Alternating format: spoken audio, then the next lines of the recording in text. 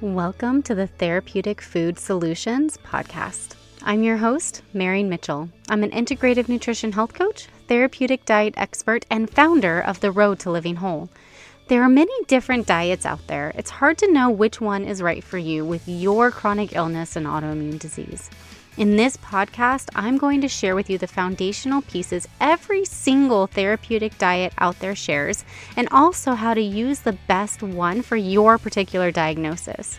If you've been looking for a meal planning partner, help navigating the complicated healthcare system, and want to feel better quickly, I'm your girl. Grab your kombucha and notebook. Let's dive in. Detoxification is greatly understood in today's world. There are many different detoxes touted to solve all of your health concerns, many people claiming to be experts, but are actually hurting more than they're helping. And today, Spencer and I will be diving into detox, and I'm super excited to share this episode with you. We're just going to jump in. Spencer, would you please introduce yourself to our listeners, who you are, what you study, where you work, all that good stuff? Sure, Marian. So my name is Spencer Feldman. I have been formulating and manufacturing detox products for over 20 years. I have a website called Remedy Link you can go and visit. And so my origin story basically is I wanted to be an emergency room surgeon, and they were doing some vaccinations at my college for, I think it was measles or mumps or whatever. And I got some mercury poisoning from it, and it made my hands shake so bad that I couldn't drink soup because it would spill into the bowl before I got to my mouth. I went to a doctor who wanted to give me drugs. I'm like, yeah, but that doesn't explain why my hand is shaking, which I actually only understood like 10 years later. And so there goes my ability to, hold a scalpel. So I'm obviously not going to be a surgeon. So I kind of recalibrated what I was going to do and got into the industry of manufacturing things for doctors. I figured if I couldn't be the kind of doctor I wanted to be, then maybe I could play a role in a supportive role for the physicians. And actually, it was great because it turns out that I'm very well suited the way my mind works in terms of trying to understand kind of multivariable equations to try to figure out, ways in which to look at complex problems and break it down to smaller pieces and come up with protocols. So actually, I suppose it was a good thing in retrospect.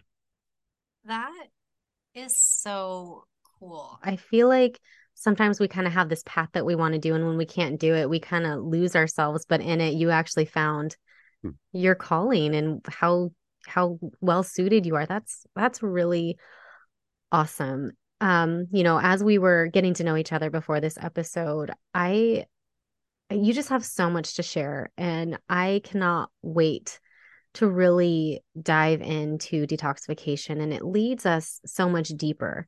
And there's so many layers to this. Can you introduce our listeners to detoxification, what it is, maybe what it isn't? Sure. So, we're exposed to things that aren't good for us on a regular basis. And, historically, that's been the case. Our bodies have an innate ability to detoxify metals and chemicals. We evolved with exposure to arsenic and well water and the occasional snake and spider bite, poisonous mushroom. So we have a capacity.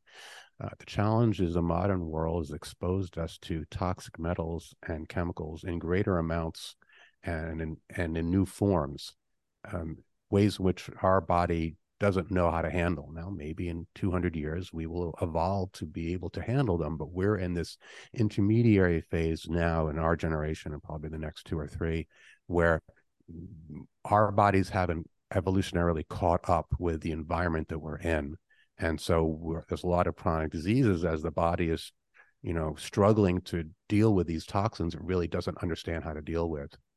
And someone might say, well, gosh, isn't that just a bit of over exaggeration?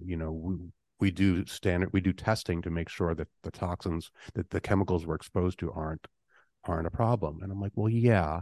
So when a new food dye or preservative comes into the marketplace, the testing should be done. It was failed with aspartame for political and financial reasons, but when the process is done in a noble and ethical manner, these things are tested, and you they're only let in when they are below a certain threshold for toxicity, right? Even salt is toxic in a certain amount. So okay, it's only at the amounts that it's going to be used in industry. It's at small enough levels, it's not a problem. So let's say at 100 parts per million, it starts causing problems, and it's only kept at 10 parts per million. Right, but what happens when you have 1,000 chemicals all at subclinical toxic levels? There are no tests that can ever be done for the thousands of chemicals we're all exposed to and how they synergistically interplay. And so, we're all in this giant chemical metal soup, and it's a giant experiment. And the outcome of the experiment, unfortunately, is a lot of chronic disease for people. So, yes, we are exposed to small amounts typically, but some people, like if you're a hairdresser or you're working as a mechanic and you're around solvents, the exposure will be greater. And then even for the average person, 1,000 small exposures do add up, and they add up synergistically.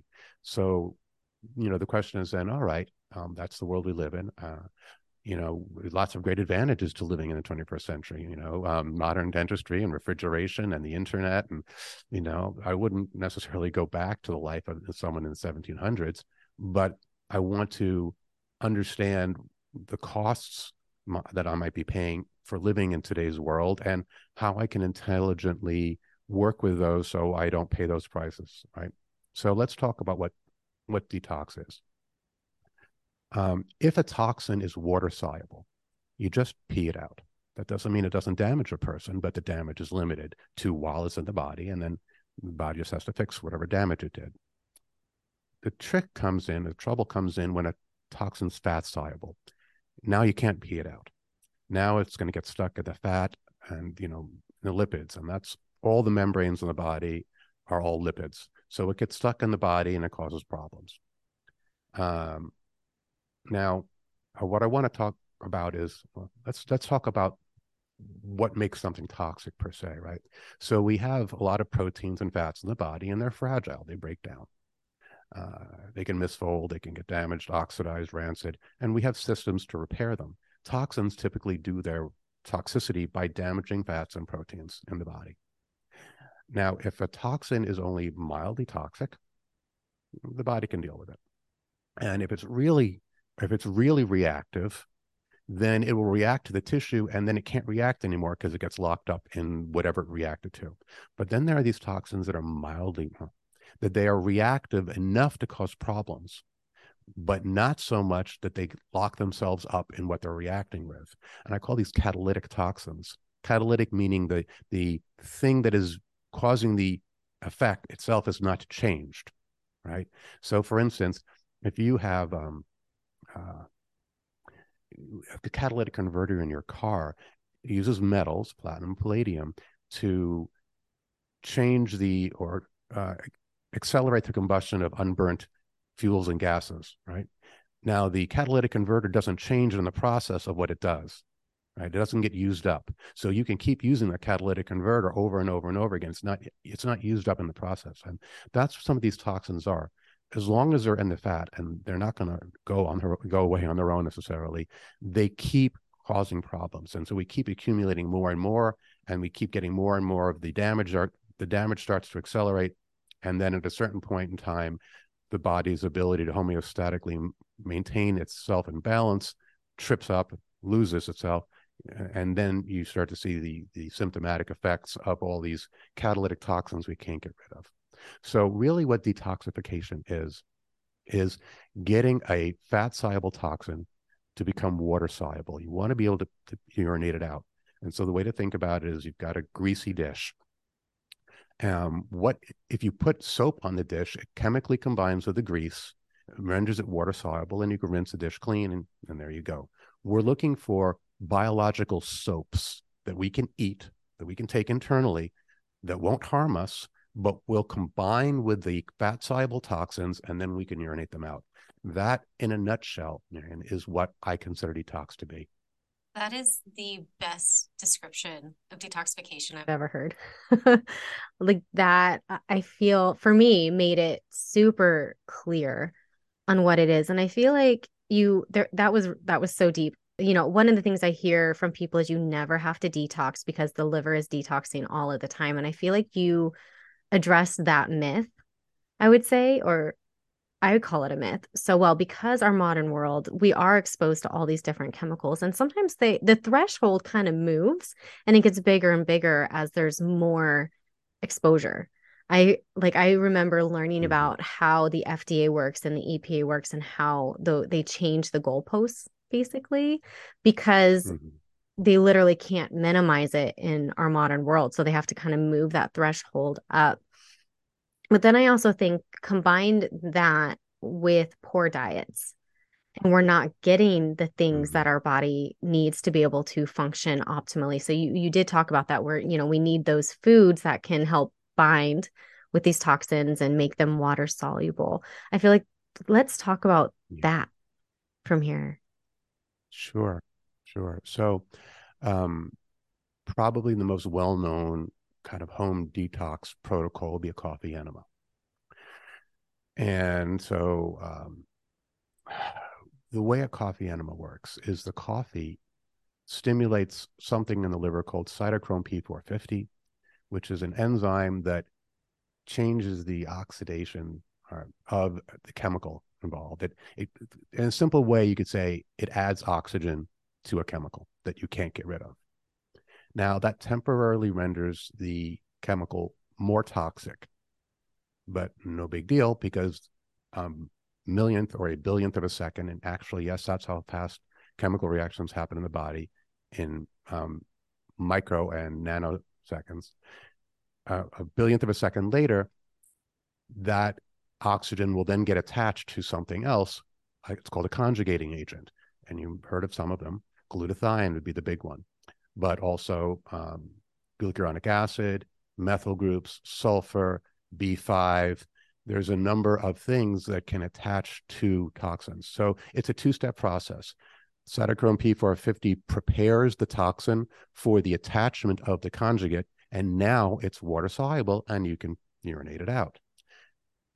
Now, so what I did is I said, wow, coffee enemas are pretty amazing. Can I make them better? Well, first off, I don't want to do an enema. I don't want to spend half an hour in a bathtub laying on my side with a liter of coffee in my colon.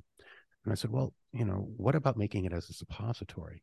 And so that's what we did. We use organic coffee and we put it in as a suppository. And so now you can eat 10 seconds, the suppository's in, and you can go about, doing whatever else you're doing.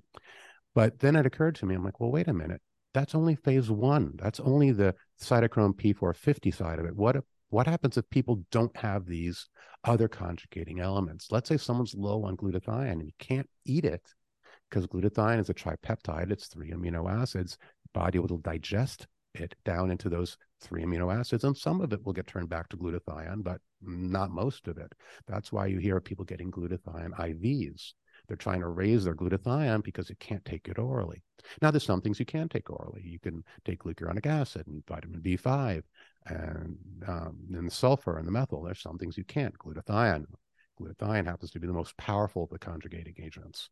So you can do some with food, absolutely. And some, you want to kind of work with from different perspectives. So we added all those conjugating agents with the coffee in a product we called Zenoplex, and we made it available. And what I found is that my own personal multiple chemical sensitivity was about 90% gone after doing that. Sorry to interrupt. How many of those suppositories or how often do you have to do that before it started?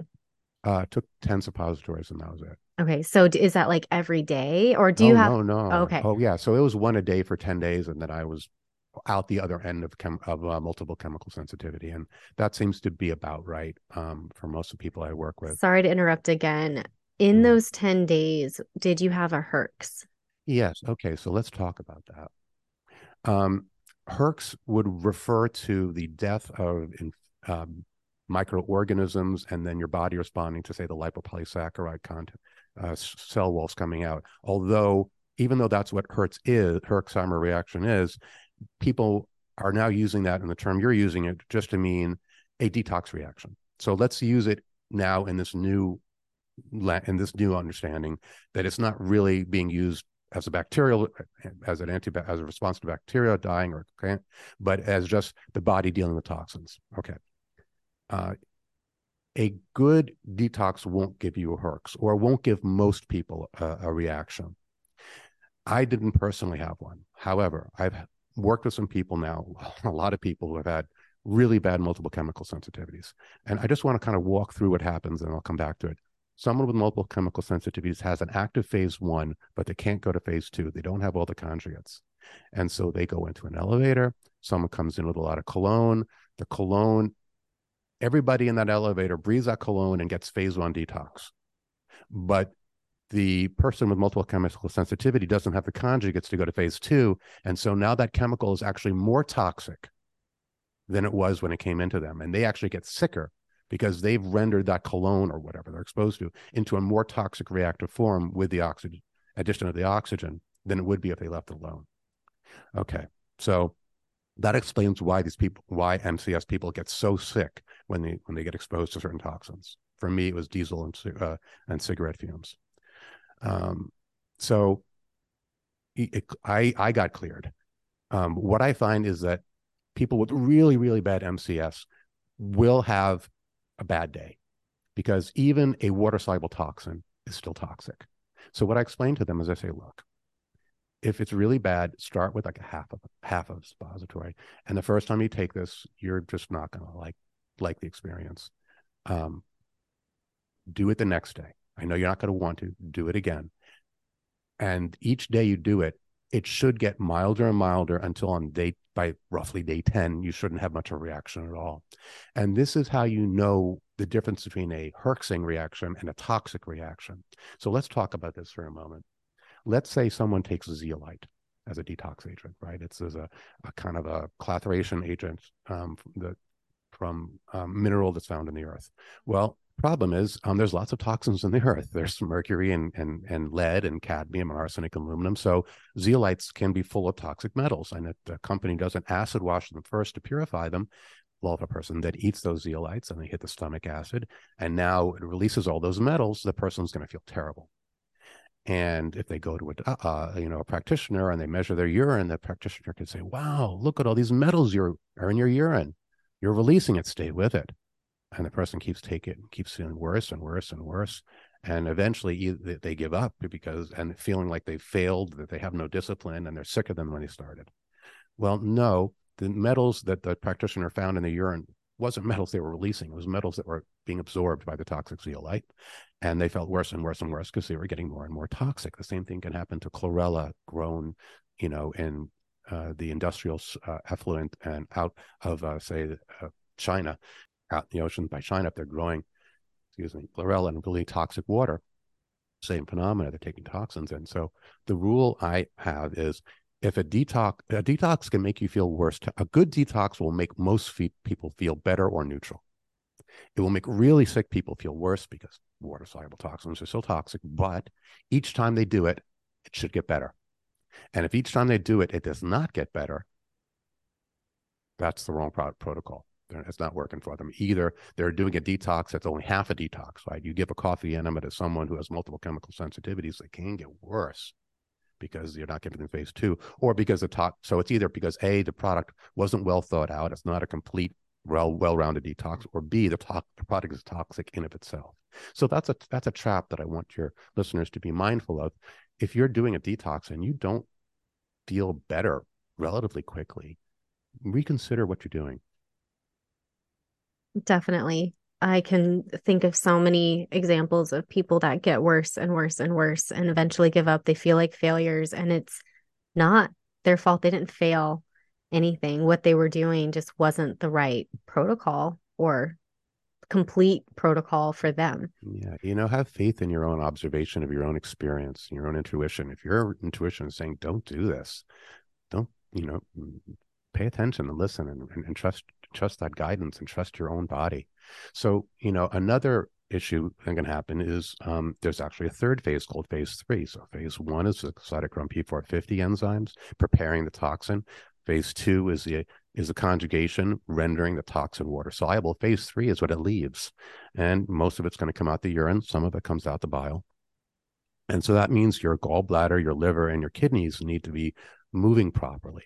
And a lot of people, they're not. And the way I would explain this to people is, let's say you are tasked with cleaning up a really old house and no one's been in for 20, 30, 50, 100 years. And, you open the door and you can see there's half an inch of dust on the floor of the house. Okay, so the right way to do this is you open the door all the way and you just walk a foot in and start sweeping it out the door and you work your way in and maybe wear a dust mask. The wrong way to, open up all the windows too. The wrong way is to go in. There's so much clutter, you can barely get in the door. You got to slide your way through the door.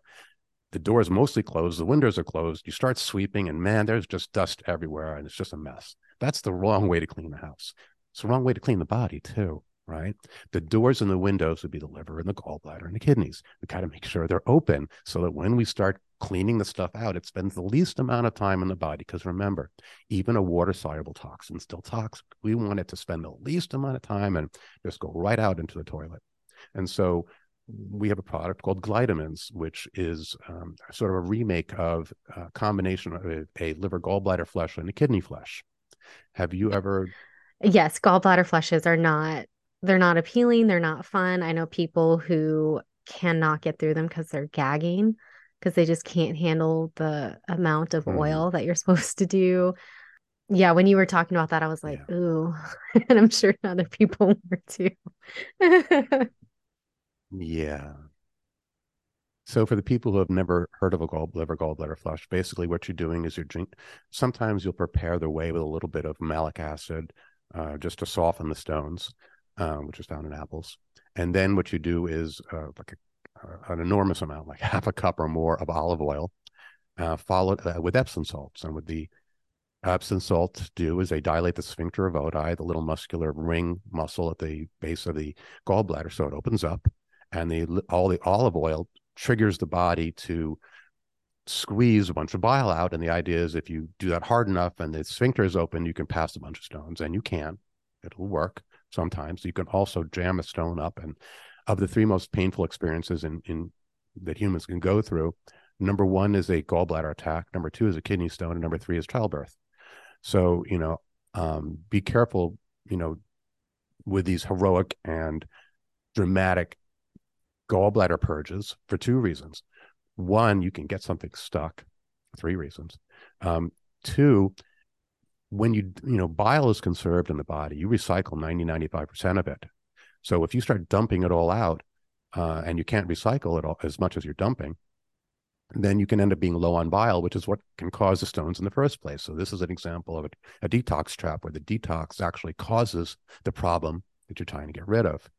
Um, so the third thing is, some people will say, "Oh, I'm on my 10th liver gallbladder flush and I keep getting out stones." I'm like, well, probably not. The first one you might have gotten some stones out, maybe the second, but the third one, fourth, fifth, what's going on is you're actually creating pseudostones by the chemical interaction of the olive oil with bile and all these other things. And they're not actual stones. They're just stones they're little balls of fat that you're making. So, and then what they do is they're draining themselves completely of bile, and now they really are going to have stones. So rather than that, what I'd rather see people do is we make a suppository called Glytamins. The reason we would do suppositories is either A, the ingredient won't survive digestion, like glutathione, or EDTA, and we'll talk about that in a minute, or B, the location is really good. So if we're working with the prostate, it's right there. If we're working with the liver, all the blood vessels for the liver are right there. So we make the liver gallbladder flush as a suppository also.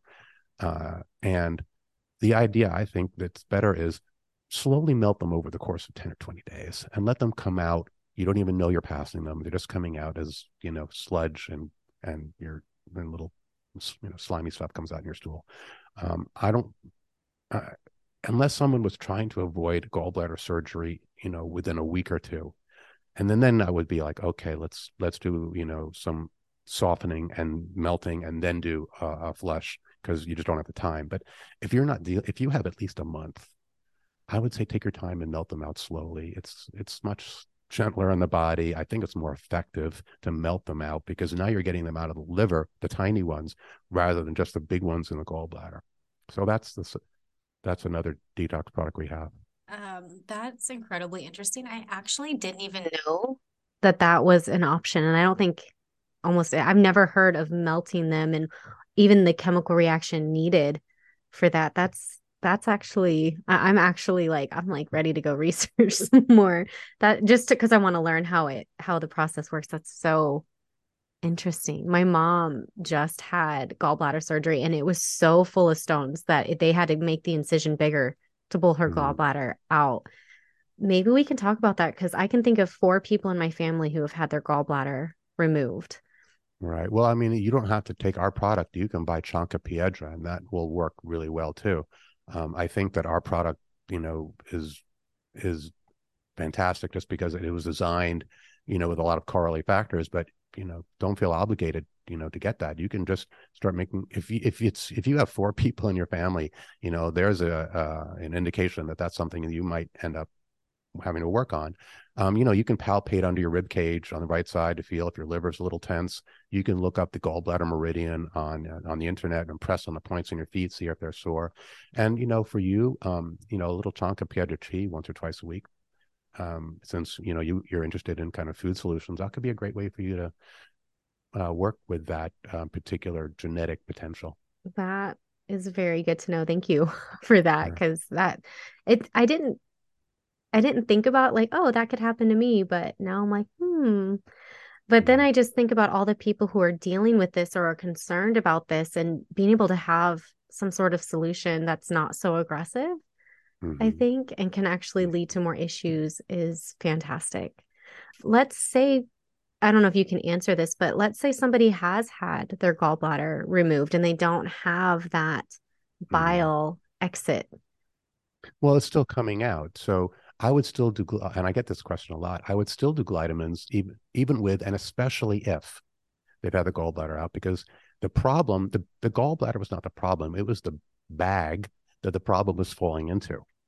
The Right. problem is actually happening in the liver, right? And it's this accumulation of crud and junk that so you can have these things in the liver as well as the gallbladder. The challenge with people with a gallbladder having been removed is that they don't have the ability to meter dose bile into their gut relative to the food they're eating. And then so you also have issues with fat digestion. So you could take supplemental vitamin, the fat soluble vitamins. You could add those in as a supplement, and do a little bit more coconut oil because that's an oil that doesn't really need bile to be absorbed. That's really helpful. And then also be taking bile with your meals. Take a bile supplement with your meal. Yes. Sure. Heck, I do that and I have a gallbladder. I'm a big So fan of enzymes, especially when we know that digestion is off, and it's off for a yeah. lot of people. Sometimes you'll take them ongoing, sometimes you take them more as needed or things like that. Right. So the enzymes is really more if the pancreas is starting to have Mhm. problems. And the bile would be if the gallbladder was starting to have issues or not there Got anymore. it. But again, I take both of them and I think, a decent pancreas and gallbladder, and I intend to Yeah. keep them. Keep them functioning as well as they can for as long as they Yeah. can. Yeah. I'm happy helping those guys out. They do so much for me. That's awesome. This is absolutely fascinating. So we've talked about, the three different stages of detox. We've talked about the Mm-hmm. windows needing to be open. Mm-hmm. What's Mm-hmm. next? Well, we could talk about metals. We talked about chemicals, detoxing chemicals. You also have to detoxify metals, and there's about 8 really nasty chemicals that are out there. They're mostly catalytic, meaning that they keep causing problems over and over, and they're hard to get rid of. And so, what you want now is a soap for the metals, and that's any acids are soaps for metals, right? They'll bind to so lactic acid. You exercise, you're going to chelate a little bit. You eat fermented foods with acidic acid, the vinegar, that will chelate a little bit. My favorite chelator, my favorite acid is EDTA, ethylene diamine tetracetic acid, which is a fancy name for 4 proteins. Uh, you know, tetracetic, 4 vinegar groups, and ethylene diamine. So there's your protein. So protein and vinegar, right? So that's my favorite chelator because it goes after so many things. And normally it's done by IV. So I taught myself how to do IVs on my own arm, and that's not something I enjoyed doing, and I wouldn't recommend it. So I wanted to do chelation, and I decided I am not going to do this anymore. So we have a suppository chelator because You can't take it orally. It will get destroyed. Well, it's very difficult to take EDTA orally because most forms will get destroyed because it's a protein. So we can take it rectally. And the EDTA will bind to all these metals and you can urinate them out, which is great. One of the things that I think makes our product, the product's called metacardium, I think it makes it pretty special, is it's a calcium-free EDTA. Most of the EDTAs in the marketplace, they're with calcium because that's the cheap stuff you can buy in bulk. The stuff I have is a magnesium-based, and you have to have it made custom for you in a lab. But the reason I like that better, there's a number of reasons, but for this application, it's because calcium acts as a toxic metal as we get older. Right? So calcium gets into the tissue, it gets in the breast, you get breast calcifications, you get calcifications in the prostate, calcifications in the kidneys, kidney stones, calcification in the brain, and the arteries, and the calcium, we calcify as we get older, we turn to stone. And it can also, calcium can also mix with saturated fats to make something called a metal soap, which is basically completely insoluble and indigestible fat that can get into the tissue that is tricky to get out. I'll tell you how to do it. And so the way EDTA works is it's a musical chair kind of thing. It'll hold on to one metal and let go for another. So if you have a calcium-based EDTA, it can't grab onto another calcium, same affinity, but it can grab onto lead. Great. Yeah, now you can pee the lead out. But if you have a magnesium-based EDTA, it can bump into calcium and grab the calcium and let go of the magnesium, which is great because we tend to be magnesium deficient. And now you have calcium EDTA going in the bloodstream. Wonderful. The calcium EDTA bumps into lead or nickel or whatever. And now it lets go of the calcium because it wants a toxic metal even more.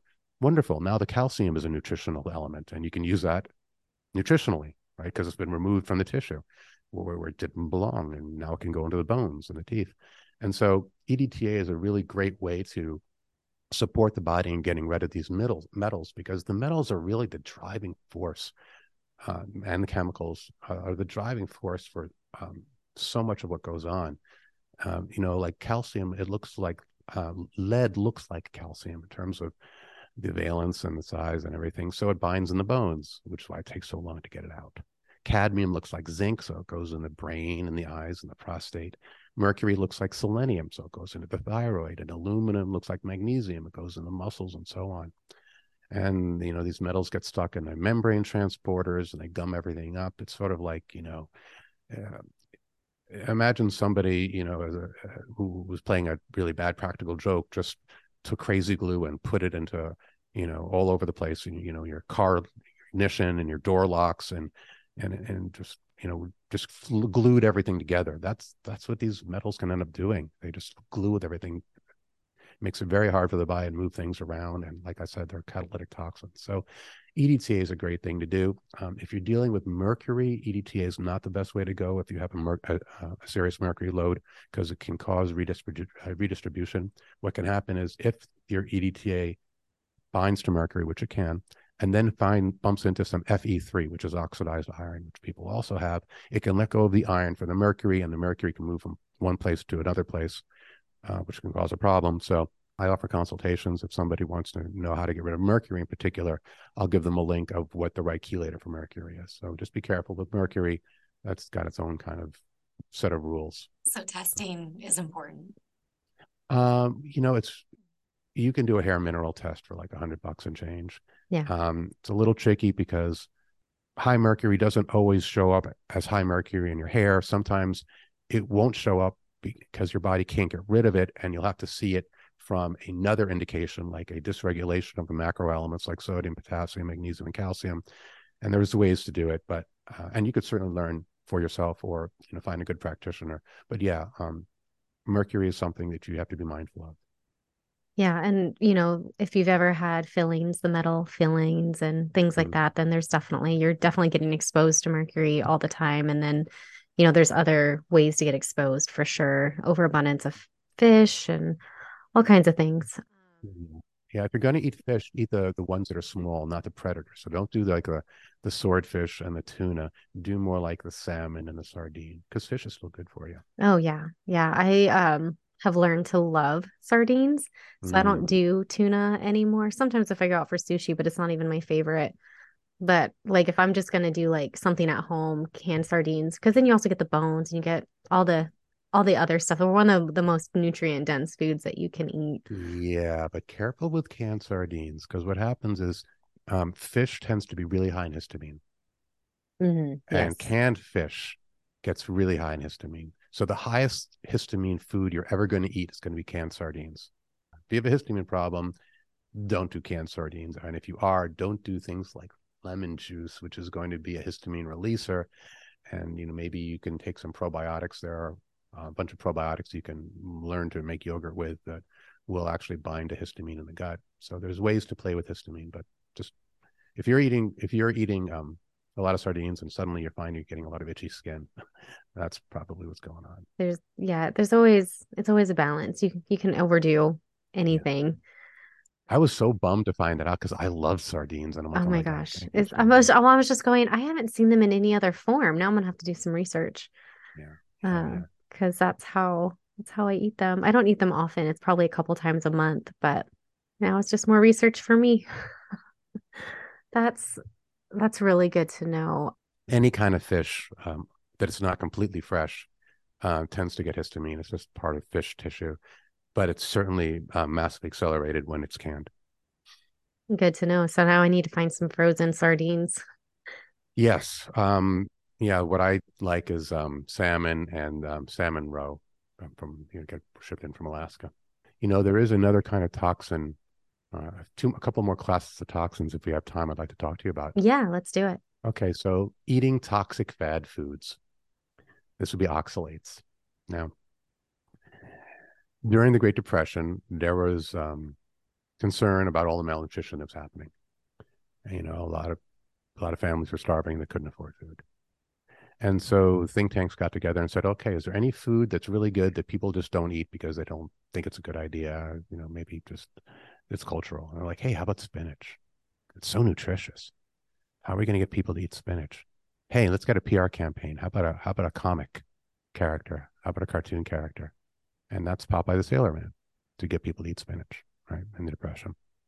Problem is spinach is very high in oxalates, which are these elements that can combine with calcium. They form needles and sharp spikes inside the body. They crystallize, and they can also combine with calcium to form really, kidney stones and all sorts of things.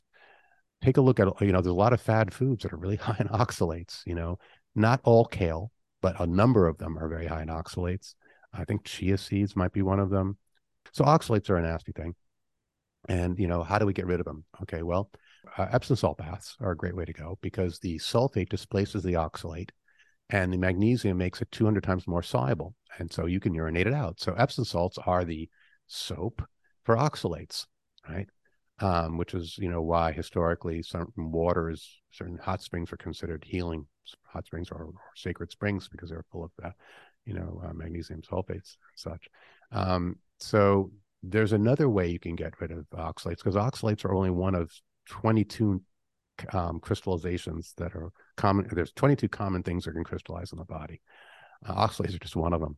So a crystal is something that's can be a toxin, right? Crystals can form from metals, or they can be something that's not toxic by what it is, but by virtue mechanically of what it does and how it grows.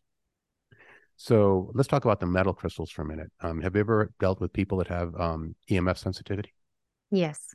Okay. So in World War II, in Italy, if the Nazis caught someone with a radio, they would kill them. But of course, the Italians and other people wanted to know what's going on in the world. And so they would make what are called foxhole radios, which was lead from a pencil, because back then pencils had lead in them, and a razor blade and a safety pin. And you made a little radio because crystals, especially lead and metal crystals, can be the functioning part of a radio.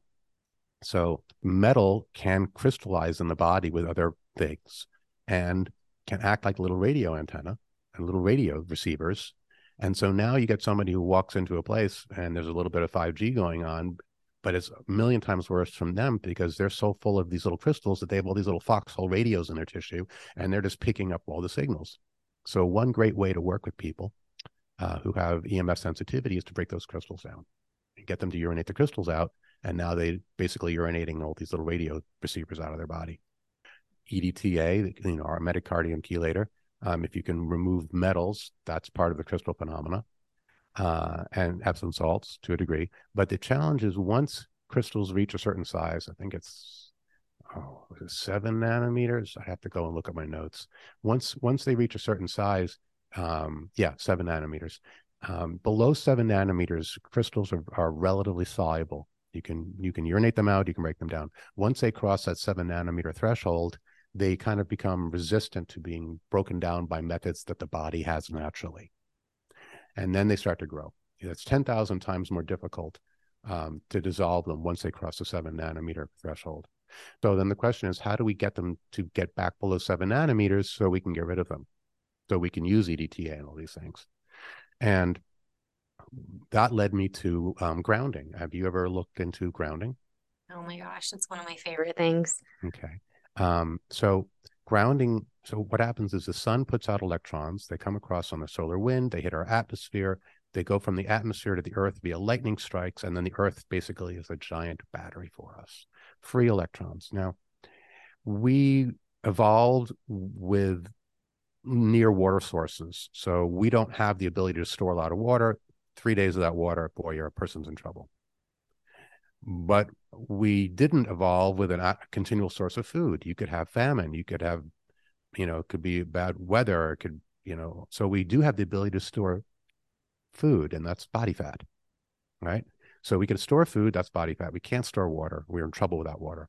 We'd also, unless you're a Tai Chi master, you can't store electrons because they were like water. We evolved where electrons are always free. You want some electrons, put your foot on the ground. There you go. If you're barefoot, you're always getting electrons. And so all the metabolic engines of the body expect an infinite free source of electrons. Now, when you're taking antioxidants, what you're really doing is you're taking transport mechanisms for electrons. It's the electron that's doing the work.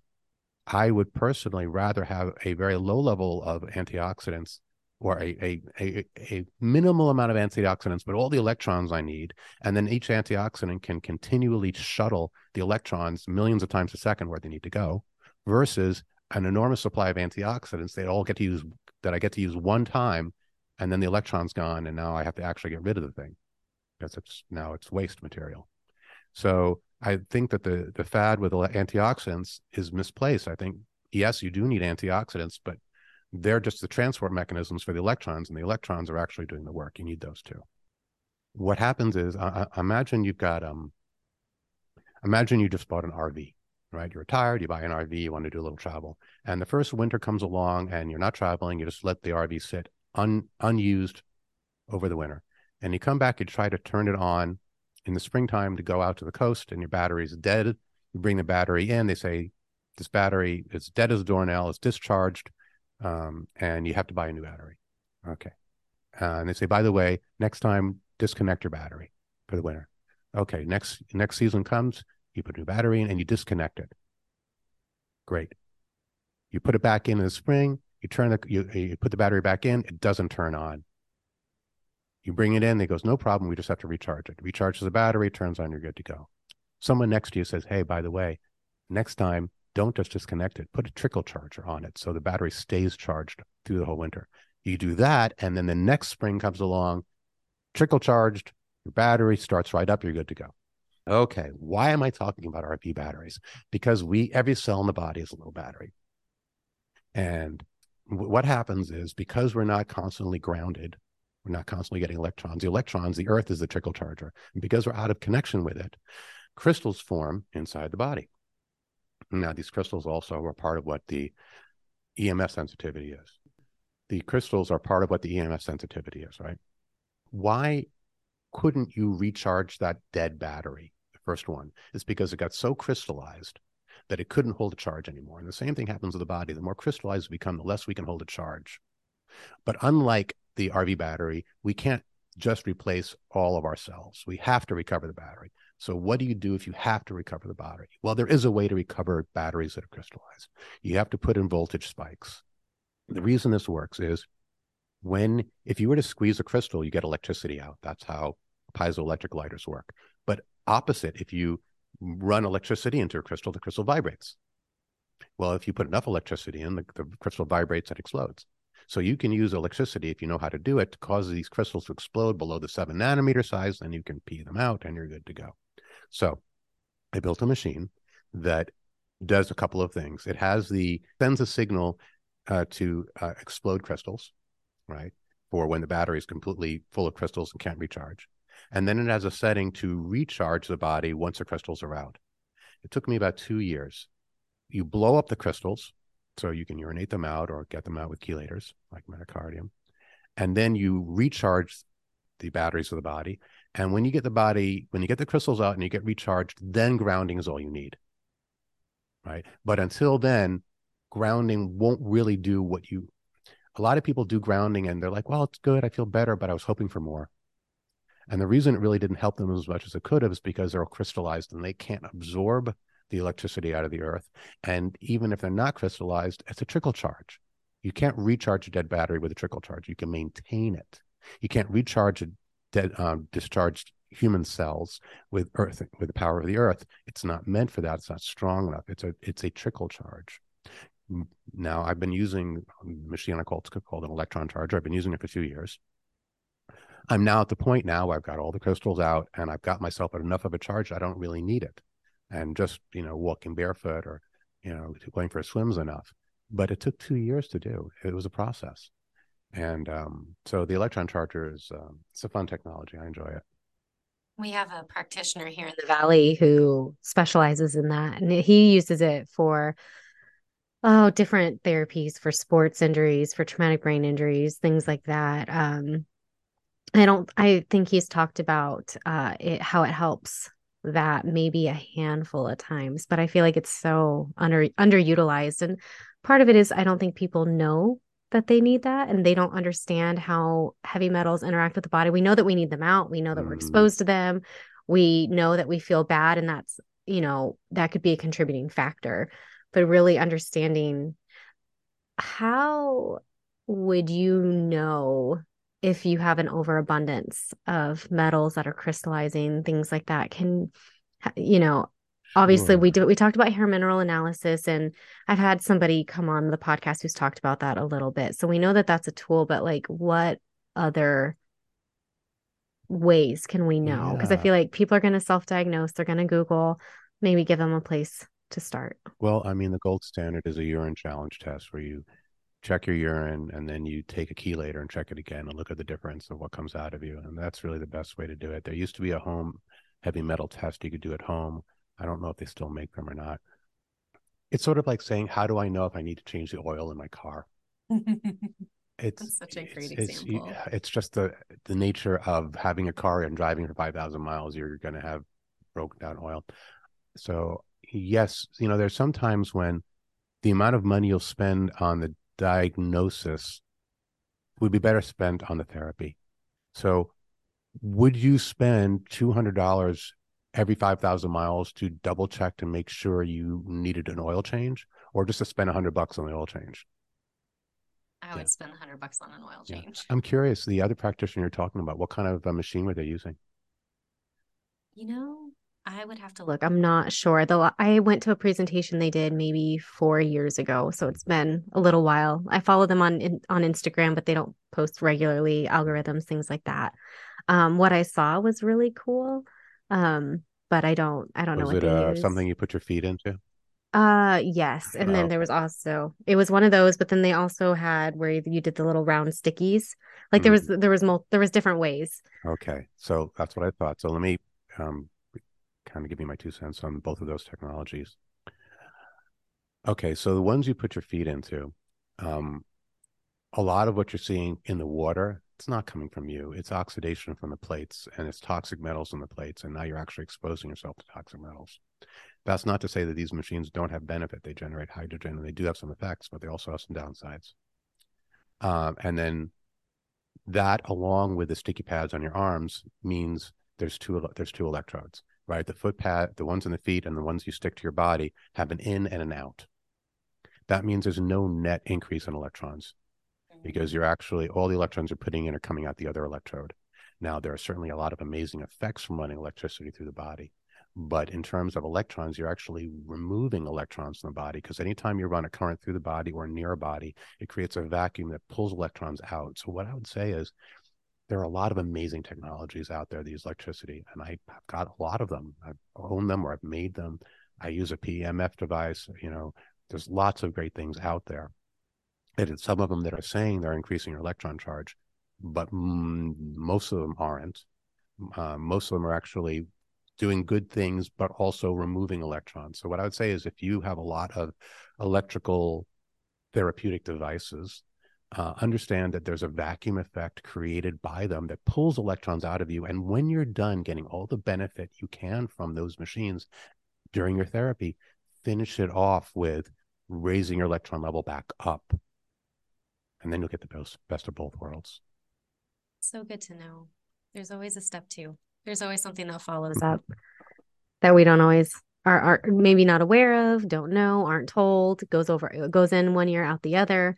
Like we just, we hear what we hear. Sometimes we stop. Sometimes we're ready to move on from in our healing journey. But there's always so much more that we can do, especially if we are using a healing tool. We need to know how to use it to completion to get the most benefit. Mm. So if we have more time, there's one final class of toxins we could talk about, or we could save it for next time. Nope, let's get into all of it so that next time we can move on to more. Okay. There are what I call primary and secondary toxins of a catalytic nature. So for instance, let's say someone gets exposed to some toxic metals, which everyone's exposed to. They're catalytic. They keep generating toxins. They don't stop until you get rid of them. Some of the toxins they make are also catalytic and keep causing problems. Okay. I know it sounds a little complicated. I'll give you two examples. One example would be prions. Okay. Prions, we know it's mad cow or misfolded proteins, but it turns out it's not just mad cow. Basically, all neurologic diseases are associated with prions. And the body makes prions itself. You don't have to be exposed to one from the outside. You can make it internally. A prion is a misfolded protein. Now, we misfold proteins all the time. And we have a whole system called the heat shock protein system that is designed to protect proteins from misfolding, repair the ones it can, and get rid of the ones it can't. And of course, if someone has a lot of toxic metals in there, they're going to misfold a lot more proteins. And so the same thing with glyphosate. Glyphosate will misfold proteins. So what can happen is you've got these toxins, the metals and the glyphosates, and they cause proteins to misfold.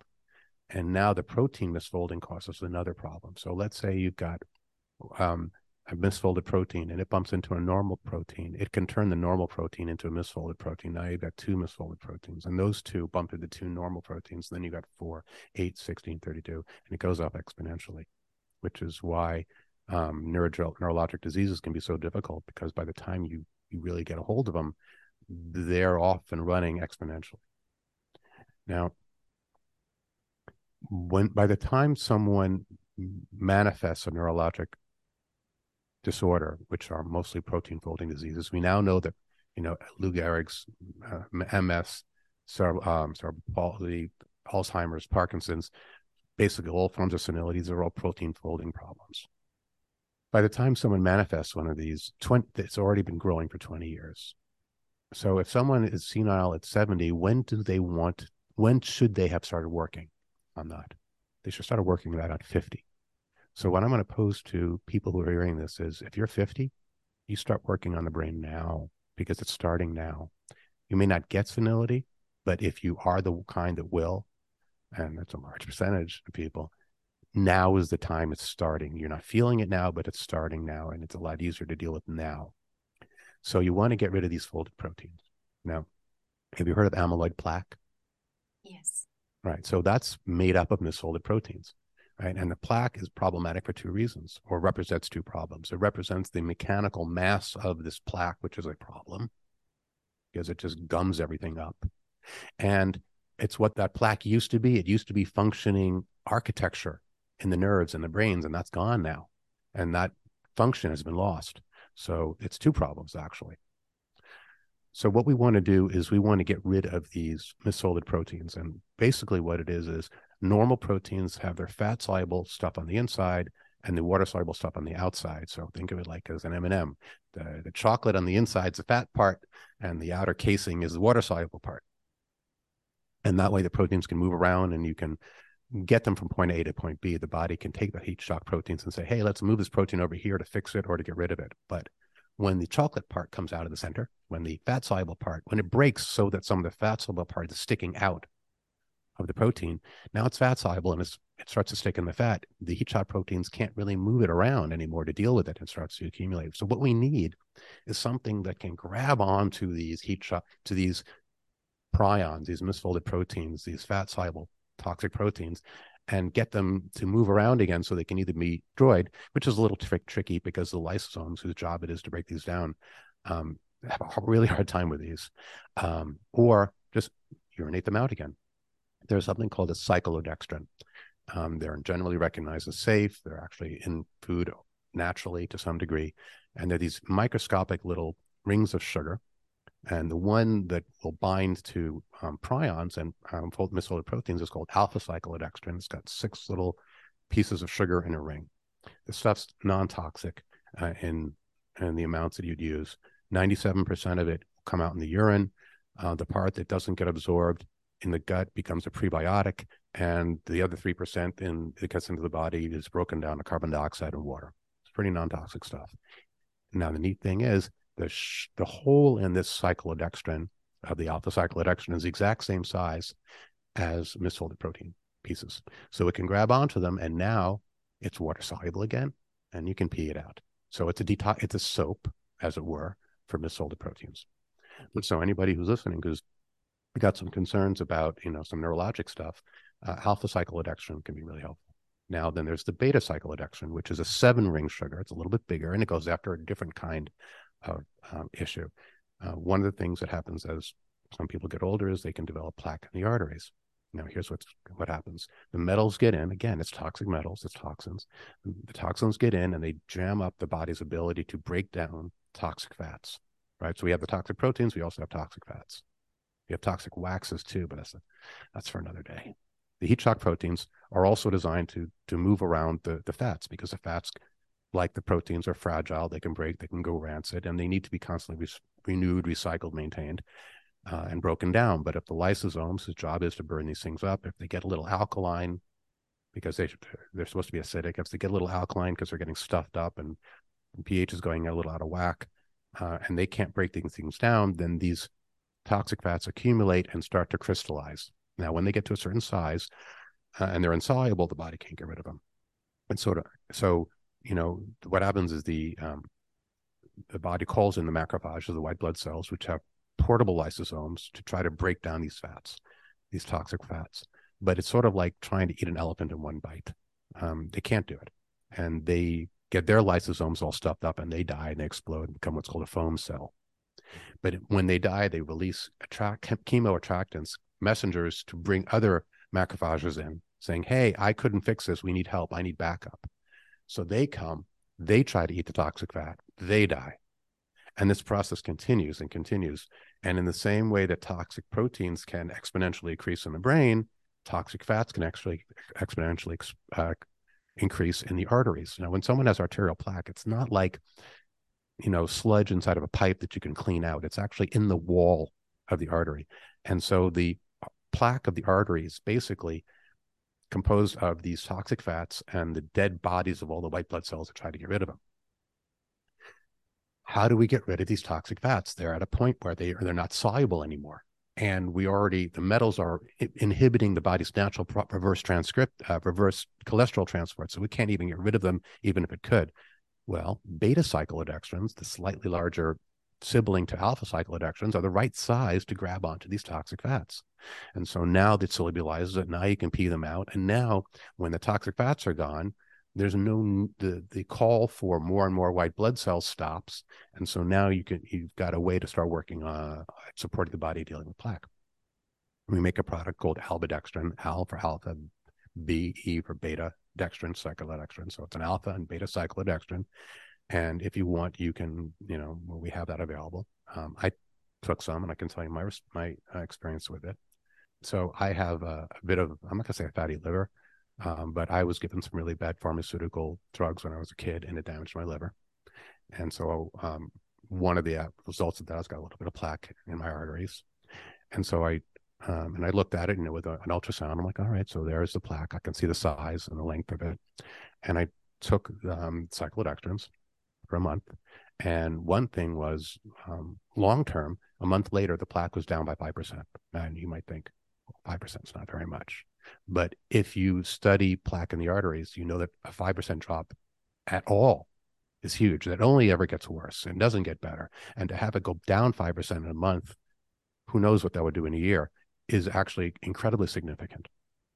Now, the other thing that happened is the first day I took it, wow, it knocked me on my backside. I had to lay down. And it was a very strange sensation. It was simultaneously almost my impression of it. What it felt like was all the cells of my body being, oh my God, thank you so much.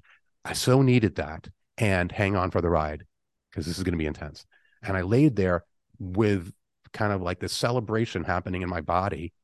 And at the same time, definitely feeling a little out of it. Okay. And that lasted like 15, 20 minutes. And I definitely felt it in the liver. It wasn't uncomfortable, but it was intense. Second day I took it, I had to lay down again, but not quite as intensely. Right. Third day, I didn't have to lay down. I was sitting down. I said, I got to sit down. Fourth day, I had to sit down, but not for as long. By the time I got to the 10th day, nothing. And like I said before, that's the sign of a good detox. A good detox is one that, if you're really toxic, you feel it, but each day you feel it less because each day there's less toxins in you. So I was pretty happy with that. And, I'm 54, right? So senility, if I'm going to have it, it's starting now. So I'm pretty psyched. I'm really glad that, these things even exist. It's still relatively new. There's lots of animal studies, and there are some human studies. But I think that you're going to hear a lot more about cyclodextrins in the alternative medical community and the functional medical community over the next couple of years from what we're seeing.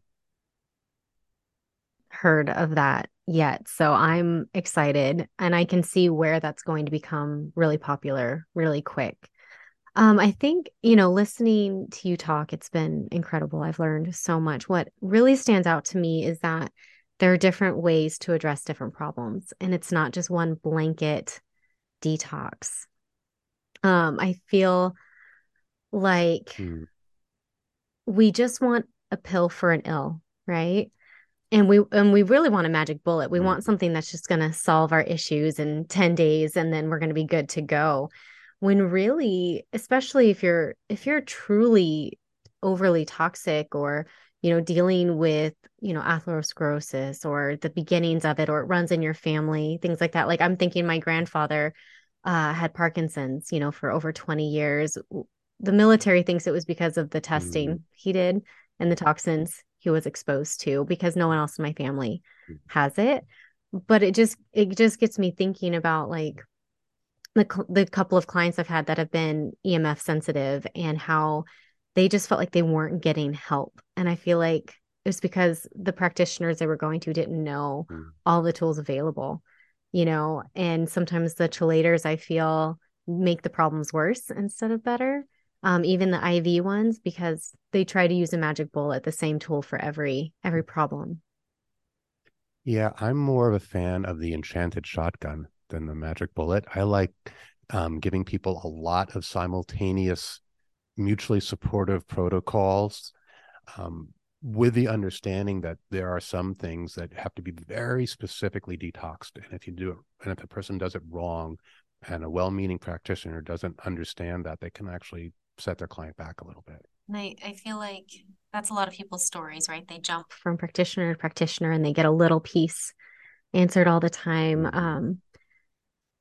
What I also stands out to me is that people can come to you, get that consult, and get a more targeted therapy, which I think is just really incredible and exciting, really, because I feel like I've heard detox talked about for literally years, and I've never heard it explained in this way, in layman's terms, the way that you've explained it. I'm not a medical professional, I'm a health coach. And so, when people really get into the science, it becomes Greek. And my job as a health coach is I'm Mm, like, how can this be applied and what can I understand? mm, You've talked about your it's a Remedy Link, correct? Your website. mhm. And you've talked about some of the solutions you have. If somebody's just getting started, like they're listening to this and they're like, okay, this makes sense. I want to move forward. How would they do that? So our basic detox is the metacardium, xenoplex, and glutamines. It's metals, chemicals, and then liver, gallbladder, kidney, which are the doors and windows. And you do a different one every night for 30 days. And that's sort of like your yearly detox. The oil change. Yeah, and that's more than enough for most people. Having said that, if someone is got a lot of environmental exposure, based on they were a hairdresser or worked in a dry cleaning company or something, you got to you have to stay with whichever class of toxins you've got and the detoxifier for it until you get to baseline. And then you can do it just once a year. So, people might have a loading phase based on their own personal um and experience and where they've been. And then that's sort of like the basics. If you could start with that, then you don't end up with some of these secondary toxins, right? Because it's the primary, it's the metals and the chemicals that are then creating toxins in the body that then create other toxins. So this kind of hopscotch, effect.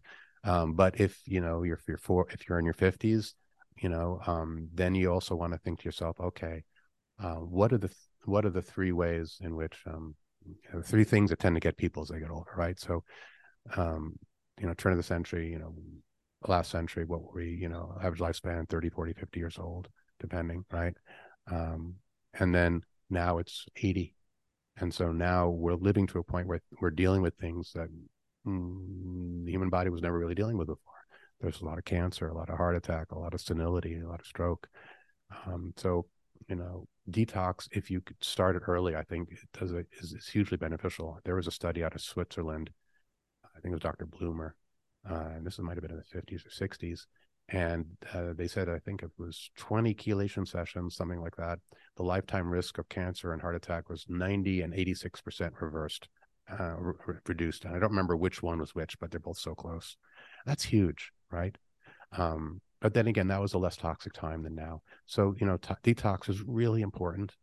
But, once the toxins have been around long enough, then you have to start thinking, okay, not only do I have to detox what caused the problem, but I have to detox the problem that it has caused. I have to start, how do I get rid of these folded proteins now? Because getting rid of the metals, the folded proteins are still there. How do I get rid of these toxic fats in the arteries? And get rid of the metals and the chemicals, but the toxic fats are still there, pulling in macrophages to their doom, So there's a lot to detox. But you don't have to become an expert in detox to do it. If you understand just a few things, look, let's just get rid of some metals and chemicals, and hey, let's get rid of some folded proteins and fats. That's pretty much most of it right there. And then being the health coach, I want to talk about diet and lifestyle a little bit. So, you know, obviously we know that food plays a role. Mm. So let's say people are thinking, okay, I know that I'm dealing with this. I want to go forward. What do they need to know about diet in relation to also doing these? So you don't have to change your lifestyle at all to use these. I heard an old naturopath once say, if you can't get your client to have a soda and a hot dog at the ball game and not get sick, you haven't really fixed them. So it's not for me to judge, what you want to do with your life. If you want to, it's totally fine for someone to say, I want to keep smoking and drinking and eating fast food. Do the best you can with me. I'm like, okay, that's fine. Right. No one gets out of here alive. So if that's what they want to do with their time, that's cool. So I think the goal as a practitioner is to find out what your client wants. And, if they want some dietary advice, great. So what I would say is Price Pottinger, found what's pretty much the optimal diet for humans. These were some people that looked at who was healthy at the turn of last century and what cultures.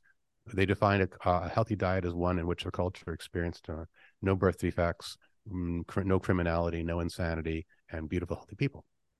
And so, you're looking at a little bit of meat, some fermented food, a little bit of grain, a little bit of beans, some vegetables, a little bit of fruit in season, minimal amount of seed oils.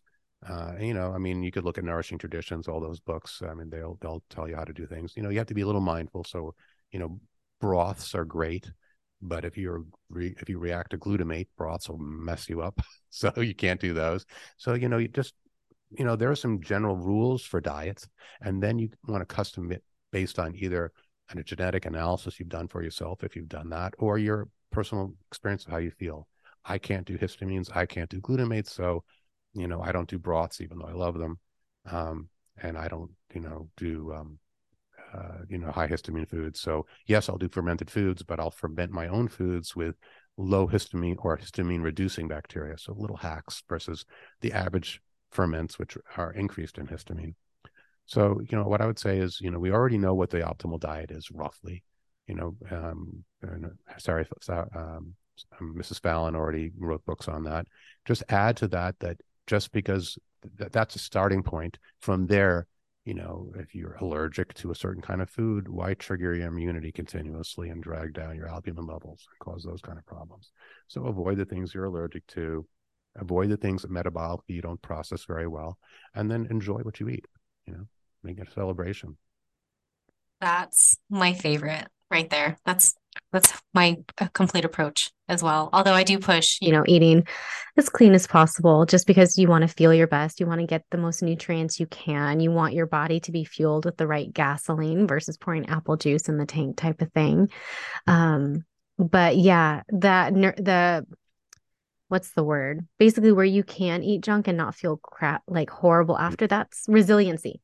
We want to be Yes. able to be resilient because we want to be able to live our life. We want to be able to enjoy a glass of wine or to be able to enjoy the birthday cake and not be fearful of it or anything like Mhm. that. But we know the basics. And if we start there and you avoid the foods that inflame you. Well, I guess what I would end with would be sort of like a teaser for, I guess, our next podcast, if you'd like to do that. And what I would say is that in terms of eating, we don't eat what we ate 10,000 years ago. And partially because those foods don't exist anymore. So the apples and grapes and carrots of 10,000 years ago were much more bitter than they are today. But we don't, and the bitter is all the medicinal elements in the plant, right? But we have selectively bred bitter out of our food and made it sweeter and less bitter. So fuels more infection and with less of the medicine in the food to prevent it, because the bitters are the plant medicines, because plants deal with the same things we do: viruses, fungi, parasites, bacteria, cancer. And so, we can't get the kind of foods that we used to eat. And the other thing is, historically, we ate a lot of tubers. The hunter gatherers, would not eat meat every meal because they were not successful at every hunt. Historically, statistically, about every 3 hunts, you're successful. So the early humans were eating a lot of tubers and a lot of mushrooms and a lot of seaweed, raw honey, and these things all had a class of prebiotics that would feed the microbiome. And we don't eat those now. So we're eating foods that don't support the microbiome, don't have the medicines that they used to have in them for our bodies, and are way high in sugar. And so I guess what we could talk about in the next podcast is, without necessarily heading off to Tanzania or the Australian outback and living as a primitive human, how can you recreate, possibly with supplements, if they're, which we have a few, the diet of a primitive human, right? So I don't want to spend the rest of my life barefoot on the ground because I live in a house and my feet are too soft, honestly, to walk around barefoot all the time. But the electron charger gives me what I would have been getting 10,000 years ago. So we could talk about what food doesn't give us now that we have to intentionally add back in order to have a good relationship with food in our bodies. I would love that. So we'll get that on the calendar. Thank you so much for joining us today. This has been incredible and such a learning experience for me. And I'm just like, I'm ready to like go and dive into more research and maybe ask you more questions and like just have you back on and continue the discussion. Well, thanks, Marion. It was really great speaking with you. Thank you so much for hanging out with me today. If you found this episode helpful, would you do me a favor and help others find it by leaving a review, sharing a screenshot on social media, or sharing the link with a friend? By you sharing what you've learned, others are able to find this podcast and join our community. Be sure to check out my website, www.roadtolivinghwhole.com, for over 160 delicious recipes, a variety of meal plans, and a blog packed full of even more healthy living tips. If you'd like to learn more about how to work with me as your coach, you can schedule a free consult through www.roadtolivinghwhole.com/health-coaching/. Until next time, friend. Bye.